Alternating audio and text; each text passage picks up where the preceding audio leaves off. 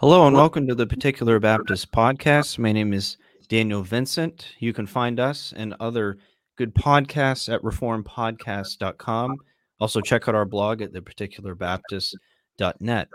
And tonight I have a special guest with me, Dr. Mark Jones, pastor at Faith Reformed Presbyterian Church in Vancouver, Canada. He's the author of multiple books, including God Is, Knowing Christ, and the book we're going to be discussing this evening, Knowing Sin. Dr. Jones, thank you for joining me tonight. Thank you for having me on. So give us a little bit of background on yourself and before we dive into our topic today. I'm a pastor at Faith Vancouver Presbyterian Church, you mentioned. I've been there for about 15 years, so it's been a wonderful ministry. I'm also working on setting up a seminary in South Africa, specifically in Cape Town, called Trinity Reformed College. We want to provide education, affordable theological education for pastors who weren't trained properly, also aspiring ministers. And I travel quite a bit to speak on different topics, whether Brazil or Australia, China, various. So, but most of my ministry is taken up with local church, and I have 4 children and a wife, and we're very privileged to enjoy Canada, but also privileged to serve the church place where the church particularly strong. Well, that's great. So talking about our topic tonight, so you wrote a new book called Knowing Sin that covers really kind of gives a very broad overview of sin and dives into some of the nuances relating to the topic.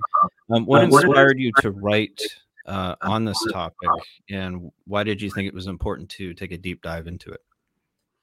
I think sin is something we will, as Christians, especially evangelical or Reformed Christians, will say we're sinners. We love the cross, the grace of God, but I feel like in our preaching, we don't really diagnose sin as well as we could as pastors.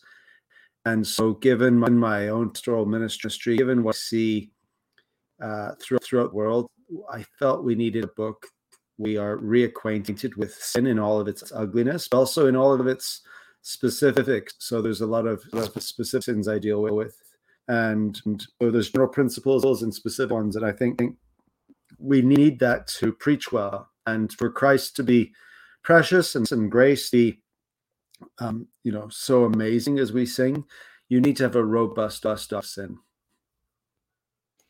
Yeah, it's like you need to understand what the bad news is before you can really appreciate the good news. Yeah. Even as Christians, it's not just an evangelistic tool; it's a tool for us as Christians to really understand the power of indwelling sin as many faces in our daily walk. Yeah, I think it's easy for us to, as Christians, to get comfortable and forget, the seriousness of sin and what the cost that our Lord had to pay in order to save us from it. Yeah. Why did you take the approach that you did through the eyes of the Puritans? I know that's in the title of your book, that you kind of take it from that perspective. Why did you want to go that route? I did my dissertation, my PhD work, actually my master's work, firstly on John Owen and then Thomas Owen, and I read obviously quite a bit of Puritan literature. Always found that they had an amazing pastoral sense, but also they're very deep in their theological training and highly sophisticated theologians. So it just seemed to me that I needed to make use of a lot of things I'd learned from them and try to package a lot of this stuff from various authors into what is an accessible treatment, I hope, without making it dumbed down too much. So I think the Puritans are very sharp, very memorable language phrases, and that's was the reasons I chose to work through their eyes, so to speak. And they provide a lot of good. I mean, you talk about John Owen. That's a lot of powerful things that we can pull from him, especially on the doctrine of God, and even he wrote a book on sin, the mortification of sin. Yeah, a lot of very helpful things. And you dive into men too, like Thomas Brooks, the doctrine of repentance, and the Puritans pulled no punches when it came to dealing with sin. Yeah. Now in chapter 2, you talk about sin as being imputed guilt. Now, why is it important for us to have a proper anthropology when we're discussing this topic of sin, and how does that affect things like covenant theology? That's a tricky and controversial question when we think of imputed guilt. People, a lot of the average evangelical probably agree with original sin to some extent, but it developed over time. And as you get to the Reformation and post-Reformation eras, you get this idea of the two Adams, the idea of imputation of Adam's guilt, so that when Adam sinned, his guilt was imputed to us, not just a sinful nature, but we are guilty at the moment of conception. We're not just polluted, but guilty. And what people need to understand is that answers to the imputation of Christ's righteousness to us, which is the same principle at stake, and that you have John Murray's classic treatment in Romans 5. But if you go back to the Puritans, like Thomas Goodwin, he has a extended treatment of Adamic guilt. And basically him and Owen and others draw the conclusion that those who deny imputed guilt have to also then deny imputed righteousness, because it answers to imputed guilt. Yeah, that's what Paul's argument is. And, if you're either in Adam or in Christ, there's this imputation through the federal head on either side. Yeah, if you can't have one without the other.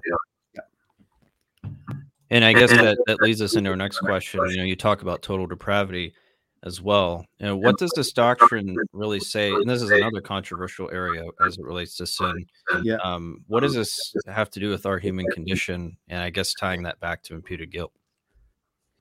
Yeah, for me, it's important to understand that total depravity is it's as a rich pedigree. It's to be understood in terms of the canons of Dort. If you read the section on sin and what total depravity means, according to the framers, you'll typically find that it incorporates total inability. So the question is raised, what is total depravity? It's that sin has affected us in every part of our being, not that we are as bad as we can possibly be, but that we are affected in every area, even soul, not just soul. So that has different manifestations according to our uniqueness as individuals. But that is to say then that Christians are not best described as totally depraved anymore. We have indwelling sin. Since the dominion of sin has been broken, and since we're in Christ, we are no longer totally depraved, because the inability to respond to God has been broken by the work of the Spirit in Christ. Total depravity is typically a doctrine reserved for unbelievers who have to be brought out of that state of wrath to a state of grace. Yeah, it's R.C. Sproul used to say he preferred to use the term total inability rather than total depravity. It seems to fit better with, even though it can, saying total depravity does capture the essence. It can, I think, lead people to think that we're saying we're as bad as we could be, and we're not saying that. No. And that can definitely cause confusion, because really the issue is, are we able to respond to God's call? Are we able to do anything that is really good? In the scriptures, Romans 3 says we can't. There's none is righteous, not one. Yeah, no, it's a fair way to understand the natural man, but the supernatural man who is indwelt by the Christ, who aims to please God, is not one best described totally depraved, though we still affirm very powerfully indwelling sin. Yeah, because if we're considered totally depraved, we're in the condition of the unbeliever, and we're a new creation now in Christ, and we are free to do that, which is really good, notwithstanding our indwelling sin. Yeah. Yep. Now, talking about, in chapter 3, you set out really to define the essence of sin. And you define sin as the privation of the moral good where it should be, and I think this forms the basis of your understanding of sin. And what implications does this have as we talk about sin? For me, the doctrine of it's Augustine. It goes back to in terms of privation, but we have like privation in terms of the lack of righteousness. So it's the loss of original righteousness or the absence of good. And there's also the flip side of that is positive inclination, which is we are inclined towards evil. So Thomas Goodwin speaks about the negative side or positive inclination in terms of like our inordinate lusts of the flesh and an enmity towards God. So we lack something, but then we are also negatively doing things that is wrong. That's where we get the idea of sin of omission and sin of commission. That we fail to do, and that which we do is linked to sin, understood in terms of privation, a lack of righteousness, but also inclination towards what is evil. And it's interesting when you look at the privation view, it really helps us to explain, when we're talking about God as being the author of evil, that is a common accusation thrown at Calvinists. If we say that God is not, that sin is a privation of the good, then God can't create that which doesn't exist. That has an essence. And I think you bring that up in the book a little bit.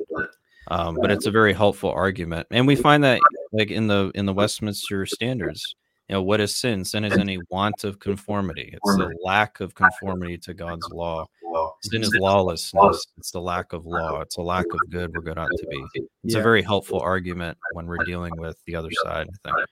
Yeah, it's what's interesting is to me as a pastor, it also gets to the heart of the Christian ethic that we're not need to stop sinning but be righteous. So in Ephesians 4, Paul doesn't just let the thief no longer steal, for example, or but let him work so that he may have something to share with those in need. There's positive side of Christian, and that is just exemplified, of course, our Savior, who not only did not sin. People talk about Christ never sinned, but what is perhaps more important is that the reason he didn't sin is he was always doing that which was right. And so the way we stop from sinning is not by not sinning, it's by doing that which is good to counter sin. So it's very important doctrine to get right in terms of even our sanctification. Yes. Yeah. We're not in any neutral state. We're either going to be doing that which is righteous or following the privation of our natures. Yeah. Now, in chapter 5, you take on the controversial topic of Romans 7 and whether it's talking about an unbeliever or believer, and you take the view that it's talking about a believer. Why do you believe that is the case from Romans 7? And that this is not giving us the picture of an unbeliever? Tough question, because I think in recent years what we found is exegetically more and more Reformed theologians are perhaps shifting to the view that this was Paul the law, or it's a bit of historical issue going on, and Paul seeing not just as an individual but Israel's tenure under the law and things like that. So there are I think there's some powerful, if you look at the Reformation, post-Reformation eras, definitely the side where Paul's speaking as a believer. And I think it was Arminius where his change started to happen from being reformed to what he became when he changed his view of Romans 7 to Paul was not speaking as a Christian.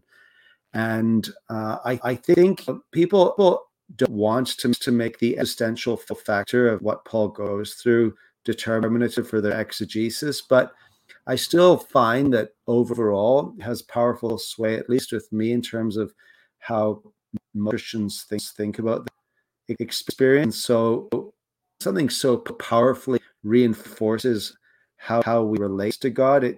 That's always carried some weight with me. I do think that exegetically it can also be sustained. Sure, it's not like we're just speaking out of thin air. So it's not as I'm willing to die on. I think there are some better treatments, but you look at various theologians. I think it's important to understand that even if you were to take the view that isn't Paul as a believer. I think a lot of those people would still say they recognize that struggle in their own life. But yeah, it's a tricky one.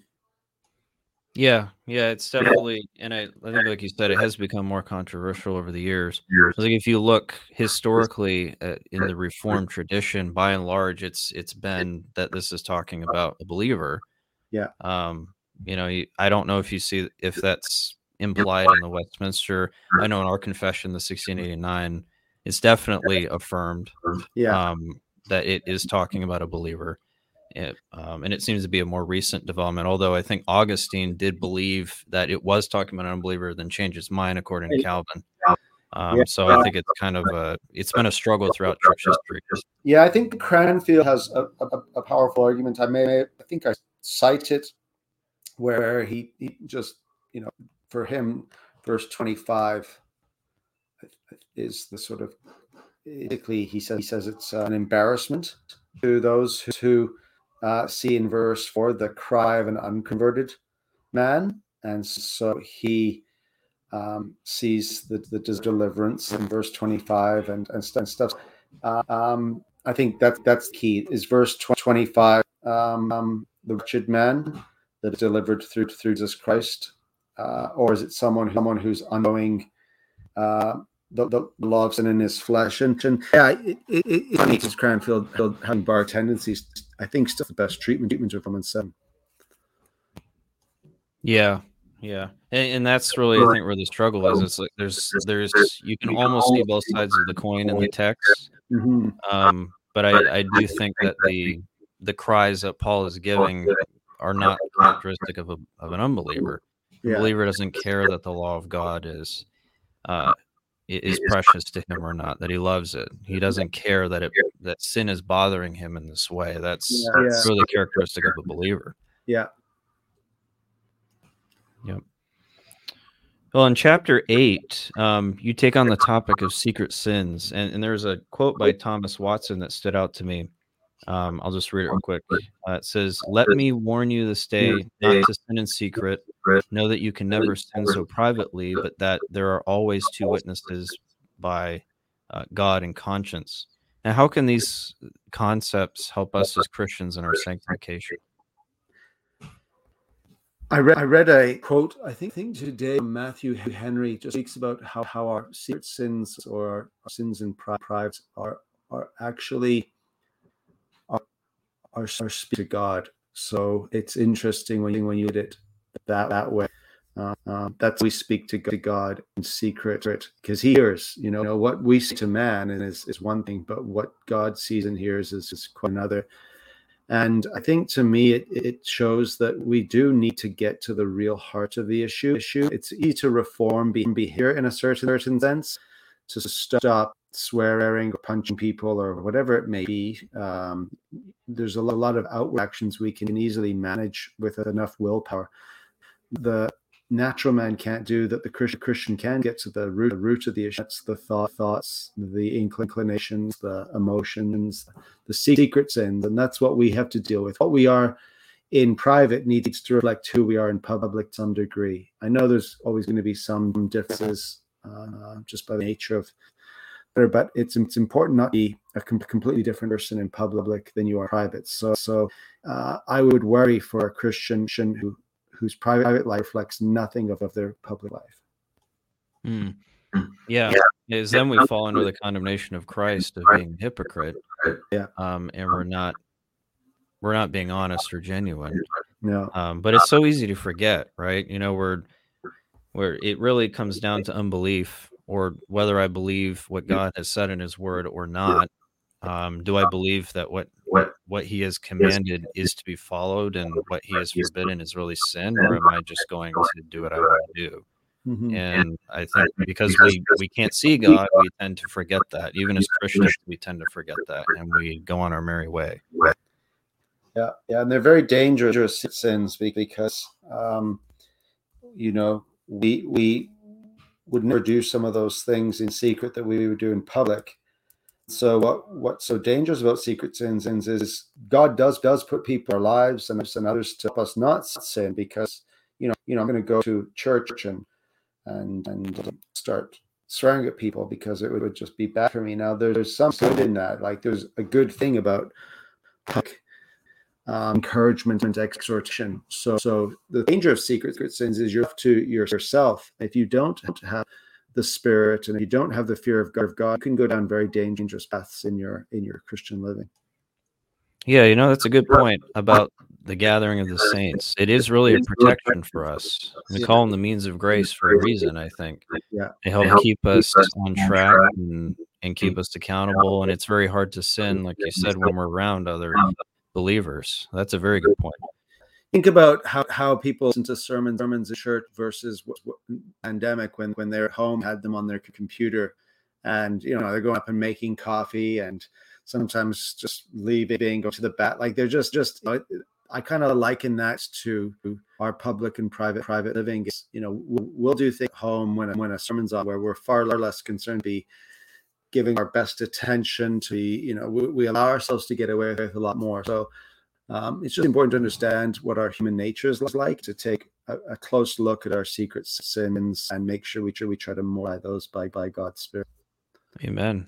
Yeah, and that might be why the writer of Hebrews tied the meeting of ourselves together with encouraging one another. Right? Yeah, stirring one another up to good works. Yeah. Amen.